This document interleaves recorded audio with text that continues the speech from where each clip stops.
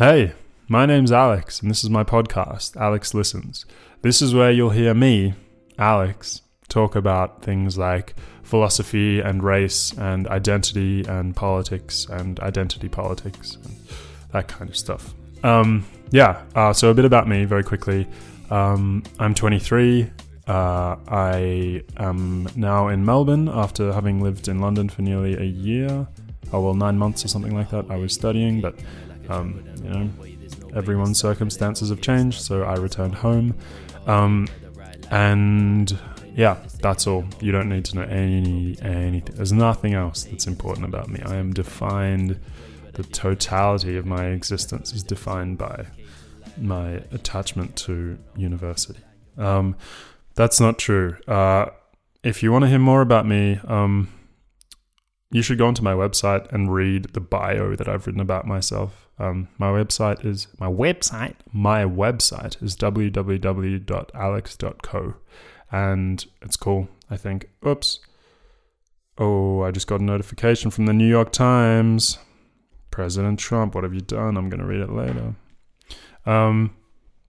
Okay, so I've already told you about my website, and I'll quickly tell you about Patreon. So I will never, ever have ads on this podcast. I think ads are the bane of many people's existence, and they are affecting our psychology in a way that I am totally not okay with. I want us to be as in control as possible of our decision making, and I will not support an industry which I believe has ulterior motives, to say the least. So that means that I rely on you, the listener, to support me and to help me afford this podcast, because, I have expenses, equipment, I obviously spend time researching, whatever. If you're enjoying it, please take a moment to reflect on your financial capacity at the moment. And if you are in a place where a few dollars a month is something you can afford, it would be greatly, greatly, greatly appreciated. And to those new listeners who over the past few days have reached out and got in contact with me and shared some of their experiences and also become patrons, hey, thank you.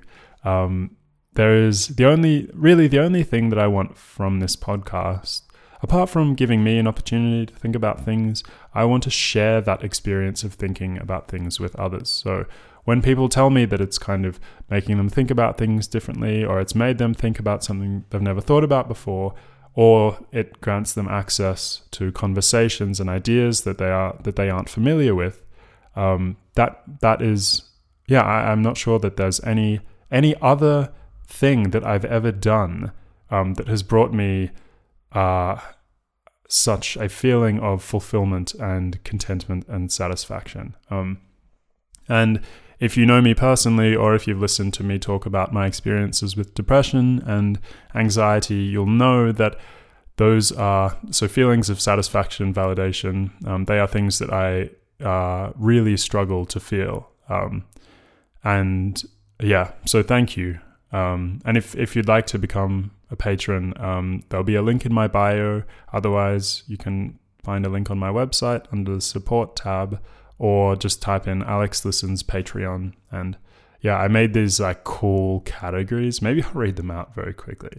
I think they're kind of funny. Maybe they're pretty stupid, but okay. So for $2 a month, I think you're cool. For $5, okay, I'm not going to read them out. They're so stupid. But I guess the bottom one, so the ultimate, $666.66 a month. So I've based all of the tiers around, it's fucked. So this is the most neoliberal shit ever. But I guess I believe it's for a good cause, and I believe that people should be patrons of things that they believe are for good causes. So there's my justification for my unethical move. I've based all of the tiers around temperatures. So $2 is cool, $5 is warm, $10 is hot, $20 is scorching, $50 is sand/concrete on a hot day, and $666.66 is Dante's Inferno by Dante Alighieri. Yeah. Okay, so yeah, obviously that's per month. That's not per second or anything. But if you want, you can give me your entire life savings, and that would be pretty cool. And then we'll be friends forever. And I'll no, don't do that. Anyway, that's enough rambling. Okay, so what am I going to talk about today?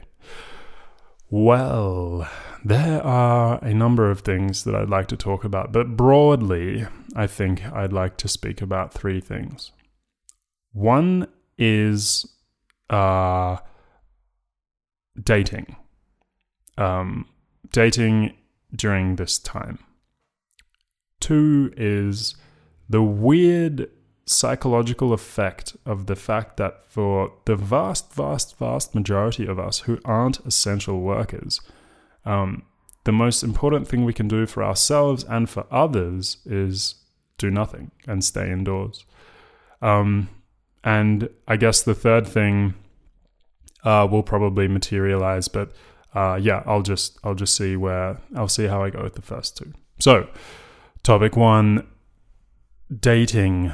Love in the time of coronavirus, which was actually the title of one of my other episodes.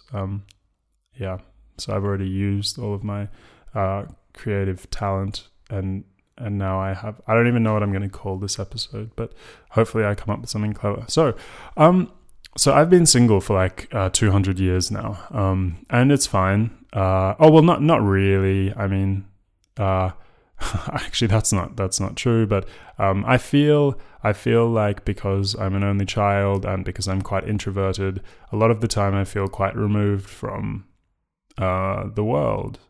And having to quarantine or self-isolate for 2 weeks has made me kind of feel very strange about the outside world. But that's not what this first section is about. This first section is about dating. Second section is about the weird psychology of being trapped indoors. Okay, so I use dating apps. If you're wondering, I use Hinge. I feel like Tinder is probably one of the worst platforms ever. No, I feel like Tinder's just had its day, and people moving on to bigger and better things. Yeah. I'll tell you what's very interesting though. Remember how like a while ago it was socially kind of frowned upon to walk around being like, hey, I met my partner on a dating app. But now okay, I have to mute my phone, I'm sorry. Now people don't have any other means. It seems like we have totally been ensnared by that way of meeting people, meeting romantic partners. And yeah, I think it's cool, so long as people are aware of boundaries, and people are respectful of others, and people listen. People fucking listen. You gotta listen, okay? You gotta listen. That's all my dating advice that I'm ever gonna give. I refuse to turn this podcast into dating advice. I refuse. Okay, so I was thinking, right? So I've come home from London, and I guess I was seeing someone for a few months in London. There's some insight into my personal life. Probably you don't need to know that. But yeah, for context, I guess now I am single, and I am thinking about how I can and how I am allowed to navigate the dating space. So my situation isn't, it is ideal because I'm extremely privileged, like many of the people I know. Many of the people who are close to me have a roof over their head. They aren't in serious financial strife. They have parents who have a home where they can go and there's food. But obviously, being raised in the inner north of Melbourne, where I was raised in a white middle class area, upper middle class to say the least. Lots of professionals, white collar stuff. So lots of the people I grew up with come from families that had big incomes. So there is, okay, so my point was going to be, my situation is ideal because I have a roof over my head, but in terms of dating, it isn't because, well, it isn't for anyone, because the last thing that people should be thinking about is meeting strangers, because that is precisely the reason why this has become a pandemic. Because think about how we were thinking about this a number of weeks ago. So today is the 4th of April. It's a Saturday. It's every single day for me for the past 3 weeks has felt like a Tuesday or something. I was certain it was a Tuesday, but it's a Saturday. I feel like weekends have totally lost their meaning. That's another interesting thing. Like, how weird is it now that, like, for many of us who don't have, I've already spoken about this in one of my episodes called the personal, social, and international implications of the coronavirus. But now that we don't have the kind of access to familiar structures like university and work and, whatever things we do, go to the gym, I don't know, what do people do? Book club, go bouldering, cave diving, graffitiing. So now that we can't do any of that kind of stuff, we're trapped indoors, and we don't go, for those of us who are doing the right thing, we're not socializing. And so weekends, every day technically is a weekend now. Apart from the people who are fortunate enough to be able to continue working from home online or whatever. I have a number of my friends work in tech, and they've had a pretty seamless transition into working from home. But yeah, it doesn't, not that because I'm not the type to go out on weekends.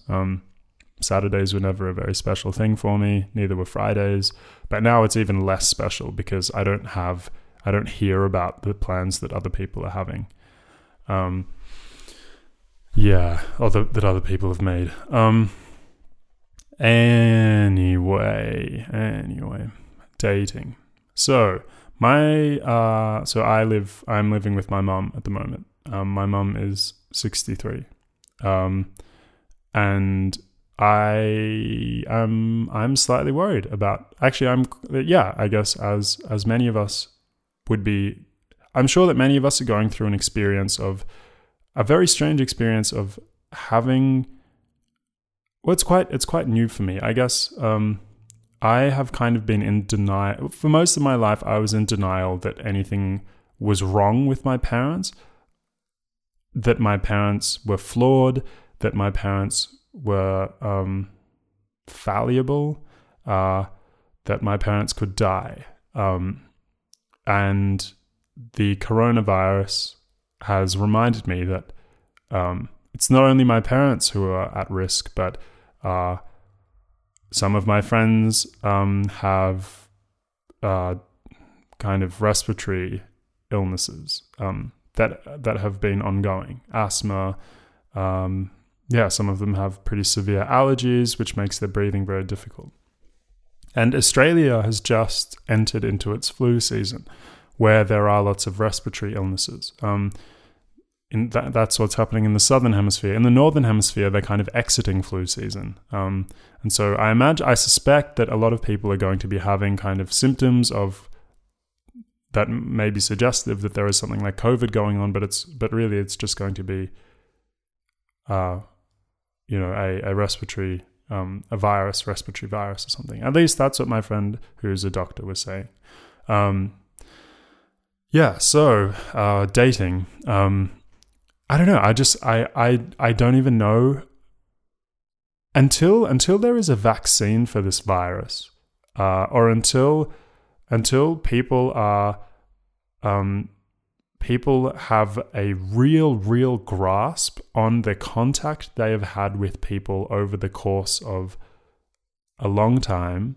I don't know, maybe like 3-4 weeks or something. People need to be paying attention to who they've been in contact with. And I think there need to be totally open lines of transparency between friends and family about symptoms. And obviously, we need to be careful about what is psychosomatic and what is actually the case, because I'm an anxious person and sometimes I can trick myself into believing that I'm actually experiencing something when I'm not.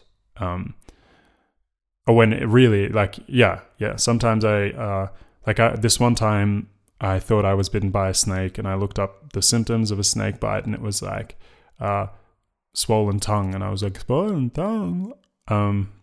So obviously I've got form, but I'm trying to pay attention to that, and it is a challenging thing to do. So I guess my point is, it doesn't seem like it's remotely possible to date. Some like people who are already in relationships, I guess that's cool. And I imagine that people are still seeing their partners. But is there a point where it becomes like, can a lockdown ever prevent people from seeing their partners? Well, maybe not, because maybe the partners, they are each other. They are each other. No, the two of them, or however many there are very. I guess it's just going to be extremely important that they are extremely transparent about where and with whom they've been spending their time. Because if you're allowing someone into your house, into your bed, if you're sharing saliva with someone, then you want to be as sure as possible that those people aren't at risk of transmitting, or at risk themselves of contracting the virus from you. I really think that that dating as we knew it it's dead. It's dead now. It isn't possible to go. Obviously, it isn't possible to go and have a drink with someone. It isn't possible to go and have a coffee. Even social distancing, walking with a stranger is like, I don't think people should be doing that. Meeting strangers is like during this time, we need to be, all of us need to be as careful as possible about who we're sharing space with. And that's very hard for me to say, because I really like dating people, and many people like dating people. In fact, I don't really know anyone who doesn't like dating people. But I don't know. There's going to be some strange form of coronavirus, socially, kind of a social respect-based celibacy that those of us who are single and dating people are going to have to go through for a while. And I have that is a strange thing. For a while, we don't know how long it's going to take for it to be safe to interact with society in the way that we once did. Maybe it's never going to be safe for us to interact with society in the way we once did. And I don't want to speculate about things, but I'm hoping that there are some lessons that we can take away from this. We need to be, if we're sick, we don't go outside, we self-isolate. It needs to become socially acceptable, and it needs to become normal. Normativity needs to reconfigure itself around allowing people to stay home if they're sick. There needs to be sick pay. There needs to be things in place to allow people to stay home. Obviously, people are going to flaunt that, and they're going to be like, oh, I'm sick. But I don't know, supermarkets account for like things being stolen in the price you pay for everything. So I'm sure there are ways businesses can get around that. And maybe that's something the government can, with its various stimulus packages, maybe that's something that it can account for or try and account for. I guess my plans for the future are to try and just like try to stay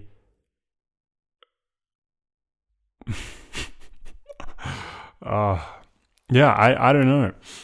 I think we need to, okay, full transparency. I'm talking to someone or a few people on a dating app, and with one of them, we have moved into the realm of voice messaging, and that's pretty cool. And maybe I saw this person on Instagram live stream one of their dates. Frooms, do people know Frooms? Frooms is pretty funny on Instagram. I think she's a close friend of someone I interviewed, Madison Griffiths. So like maybe that's going to be a thing. Like maybe we need to get over the weird, like people need to get over the weird obstacle of like feeling self-conscious about video calling or voice recording and that kind of thing. Because I imagine that's going to be one of the greatest forms of intimacy that we'll have for the next while. Okay, so I feel like I've said enough about dating. But yeah, I guess for those of you who are interested, I think it's been really cool meeting people via and like learning about each other via voice message.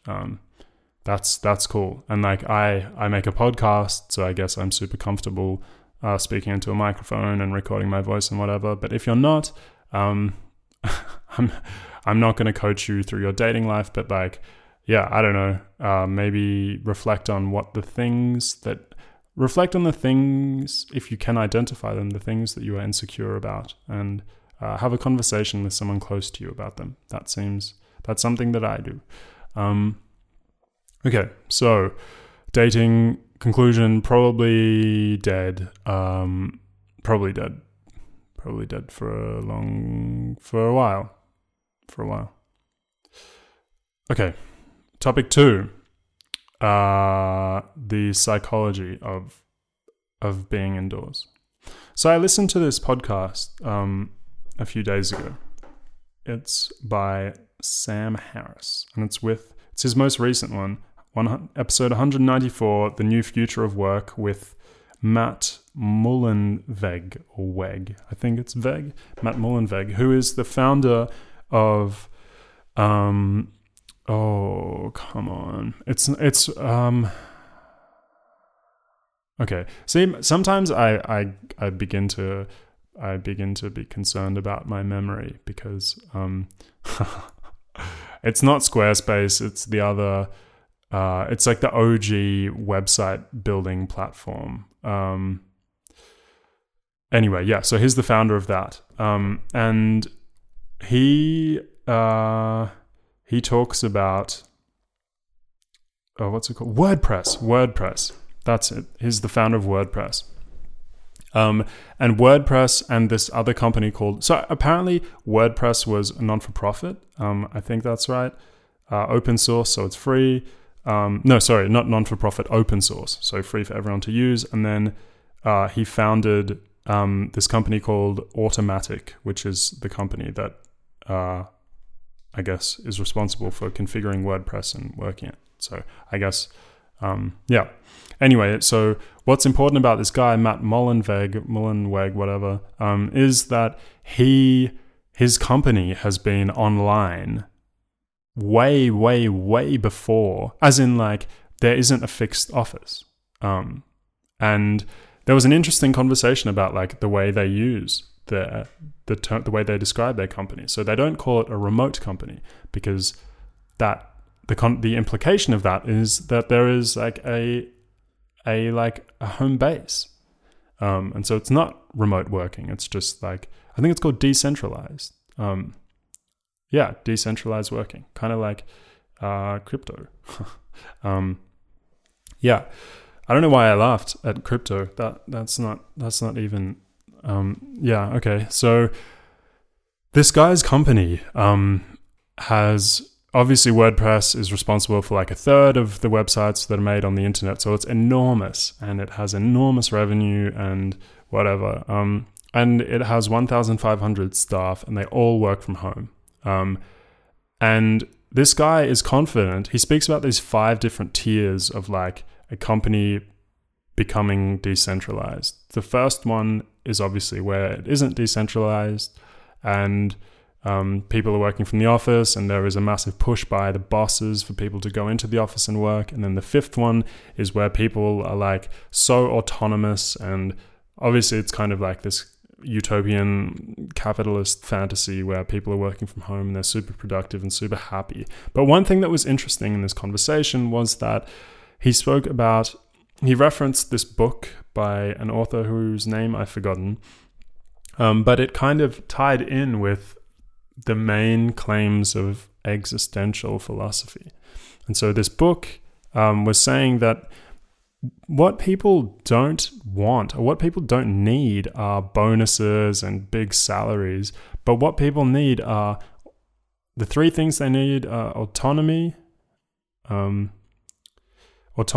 capacity to grow, and as in a capacity to get better at the thing they're doing, and a feeling of contributing to a better world. And I totally agree with that. I think that, like, at least with me, like, this podcast isn't super financial. It isn't financially rewarding for me. And like I ask for people to support me because it will help me afford things, and I'm kind of having to, do certain things to keep affording the podcast or whatever. But the main reason why I keep doing this is because of the autonomy I have. I have so much freedom over who I talk to, what I talk about. I can do it in my own time, in my own space. I can continue doing it from home. And obviously that's just lucky. One of the reasons why I thought a podcast would suit my personality is because I'm an introvert and I like spending time alone, and I like the idea of recording things alone. And then the second thing is being able to develop something, as in develop your skills. And I feel like I've been developing my skills as someone who has their own podcast and who talks and tries to talk in a certain way to make it accessible to the greatest number of people and whatever. And also talking about things that are relevant. I feel like I'm getting better and better at that. If you don't think I am, send me a message, whatever. I'll quit the podcast or burn my computer. It's okay. It's fine. And the third thing is, so there's autonomy, there is getting better at something, and then there's contributing to like some wider social cause or trying to benefit people. It's kind of this utilitarian thing of maximizing some kind of, striving towards some kind of like trying to create a world that is best for the greatest number. And I believe that that's something that also drives me to do the podcast. Like when I talk about race and when I talk about politics, driving those discussions isn't a resentment of the people who are racist and who are who believe that, my dad, who is someone who presents as pretty stereotypically Arab looking, the people who think that he's a terrorist and whatever, it isn't driven out of a resentment for them, of them, but it's driven out of me hoping that being able to share my experiences with things and my thoughts and being able to have conversations with others is going to establish a kind of baseline understanding of what it means to be a human being. And what it means to be a human being is to occupy a world with many people who look very different and who are very different, but who aren't racist at their core and who aren't bigoted at their core. Okay, so tying that back into the psychology of working from home, I guess moving into the future, or something that I'm thinking about is, what can I do that is going to allow me to keep affording to live that ticks those 3 boxes? And this I would recommend that you go and listen to this episode by Sam Harris. Maybe some of you really don't like Sam Harris, and that's okay. I have my reservations about him as well. But this is actually probably one of the most informative conversations I've overheard, or I've listened to, and I listen to so many podcasts. This is one of the best ones. So just for a reminder, episode 194, the podcast is called Making Sense by Sam Harris. The New Future of Work is the name of the episode. I guess like going in terms of like how we need to think about what I was saying before when I was talking about dating, one thing that was coming up was thinking about the safety of ourselves, those who are at risk, and also society in general. So what I said earlier was that the second part was going to be about the psychology of the fact that the most helpful thing we can do is to do nothing and to stay at home. That's a very strange thing for most of us. Obviously, doctors, nurses, people delivering things, essential services, they, thank you to them. They are putting their lives at risk, and the people around them at risk as well. And so we need to be very grateful, and we need to do what we can to support them. But it's very strange. Okay, so now many of us have a lot of free time. And with this free time, I would encourage all of you to have a think about how you can contribute to a society which would work post-coronavirus. So briefly, I think a society which would work post-coronavirus is one where people...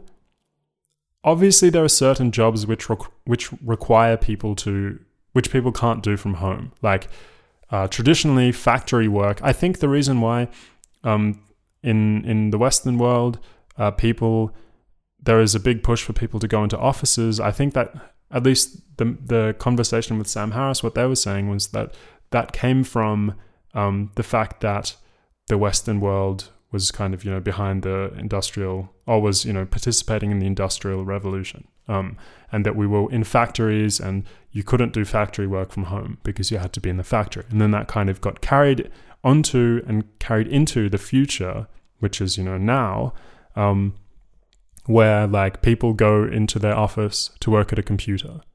And obviously, disclaimer, I've had an office job once. I spent one day in a call center and I really didn't like it. And so I quit. I didn't even spend a full day. And then the second job I had was like this, I'm not sure how I got the job, as in I don't think I was qualified enough. But I'm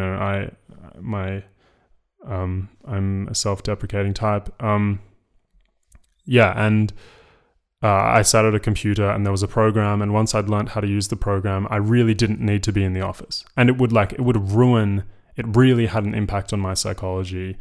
I was extremely depressed at the time, and the idea of going to work, it was quite far from where I lived, and sitting in this office with people that I'm not sure I really liked very much, and, smelling different things. There were all of these, obviously, you might say, shut up and just do your work. But no, I could have, post-coronavirus, we need to accommodate people doing that work from home.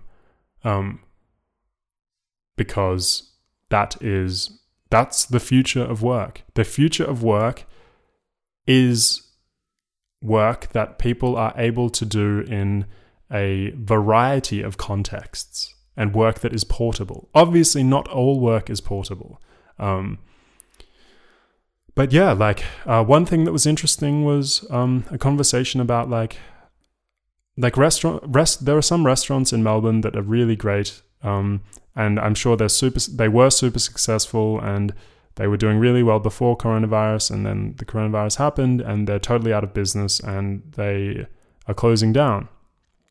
And so one thing we need to think about, and this is why I keep talking about the idea of patronage, for people creating things that we enjoy, we need to have a richer and more profound sense of duty to contribute what we can to these people. And obviously, I'm not saying go around giving 90% of your income to like every restaurant that you see. I'm saying like, I don't know, if each of us gave so it's within my capacity to give $5 a month to the top 3 things, like maybe one restaurant, one kind of creative person, or 2 or 3 creative people or whatever, and then like, yeah, maybe that's it.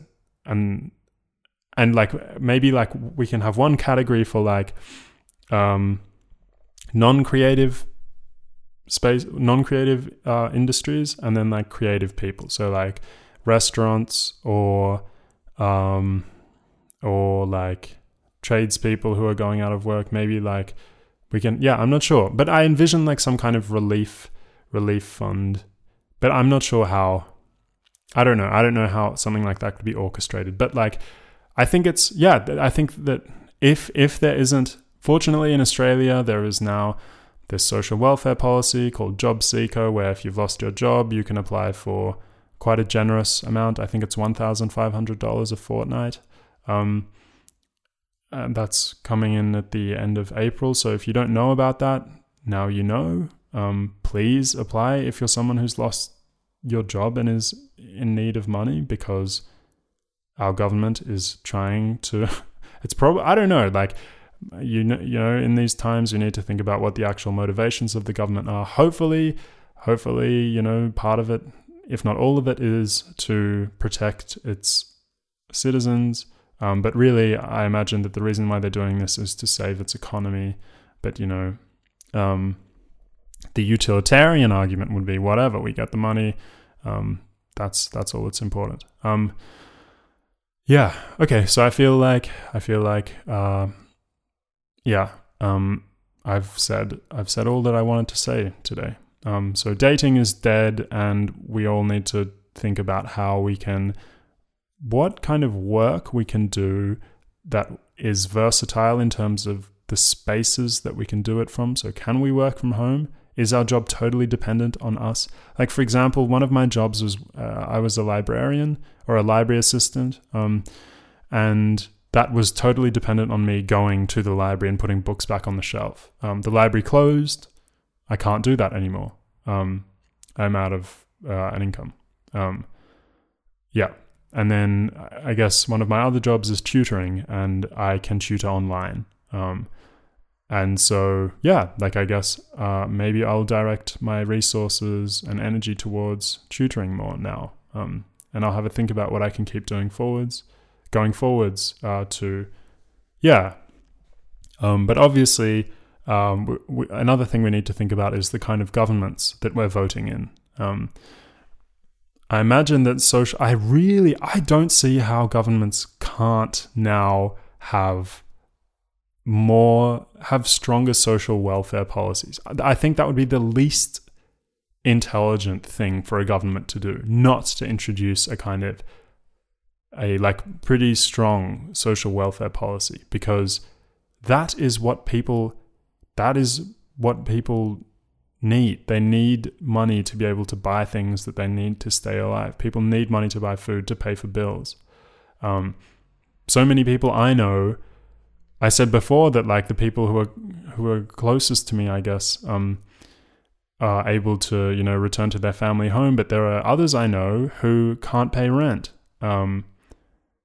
And it's taken there's been silence on the end of I think I got something from, I heard something earlier today about the Victorian government doing something about rent strikes or rent relief, or they're maybe freezing rent for a while. But yeah, I don't know. Hopefully there are some ethical landlords out there who are aware of the consequences of this virus on people's access to money. Anyway, 40 minutes. Sending love your way. If you enjoyed this, I also have a YouTube. You can check the YouTube out. I have some videos on there. with my actual face. So if you're wondering what I look like, you can go see my face. Oh, follow me on Instagram as well. That'd be cool. Alex Listens. Yeah. Okay. Be safe. Stay indoors unless it's absolutely essential that you leave. Yeah. Do things that make you feel like you're actually alive and real and not in some weird isolated simulation. Think about dating and send me a message if like you have any other thoughts about that, because I don't know, I'm kind of stumped. I feel like dating is just dead for now, until the virus is over. And in terms of the psychology of staying alone, of staying indoors, yeah, what do you think? Do you agree? Do you think that it's reasonable for people to be thinking about jobs that allow them to be kind of versatile in terms of the spaces that they work in? Or do you think that's too generous of me? Like, is it outrageous to expect everyone? Actually, yeah, probably. I mean, freelancers struggle. In London, I lived with 4 freelancers, and there was a lot of stress about work and that kind of stuff. And that was before coronavirus. Anyway, sending love, sending strength, sending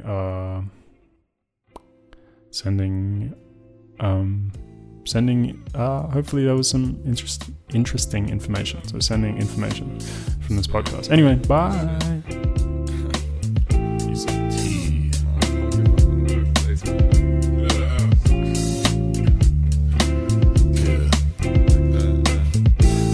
Spend my whole day okay, kinda like I traveled down the wrong way. There's no way to stop feeling okay. It's not great, it's more like I'm great all day, whether I like it or not. I'm not complaining, I'm just saying that I'm okay with being broke. Telling my folks I got no pay, and it's probably cause I spent it all on mo way, but I didn't. I just told you that I did because I thought that it was okay to lie. Why should I care if I know what you like? I'm more Rick and mortified, yeah. The more I say I'm okay, the more I feel you feel okay, yeah. You don't understand my vocab's okay. You know I don't play with Moet. Save my rosé for some other day when I don't feel okay. I just drink OJ.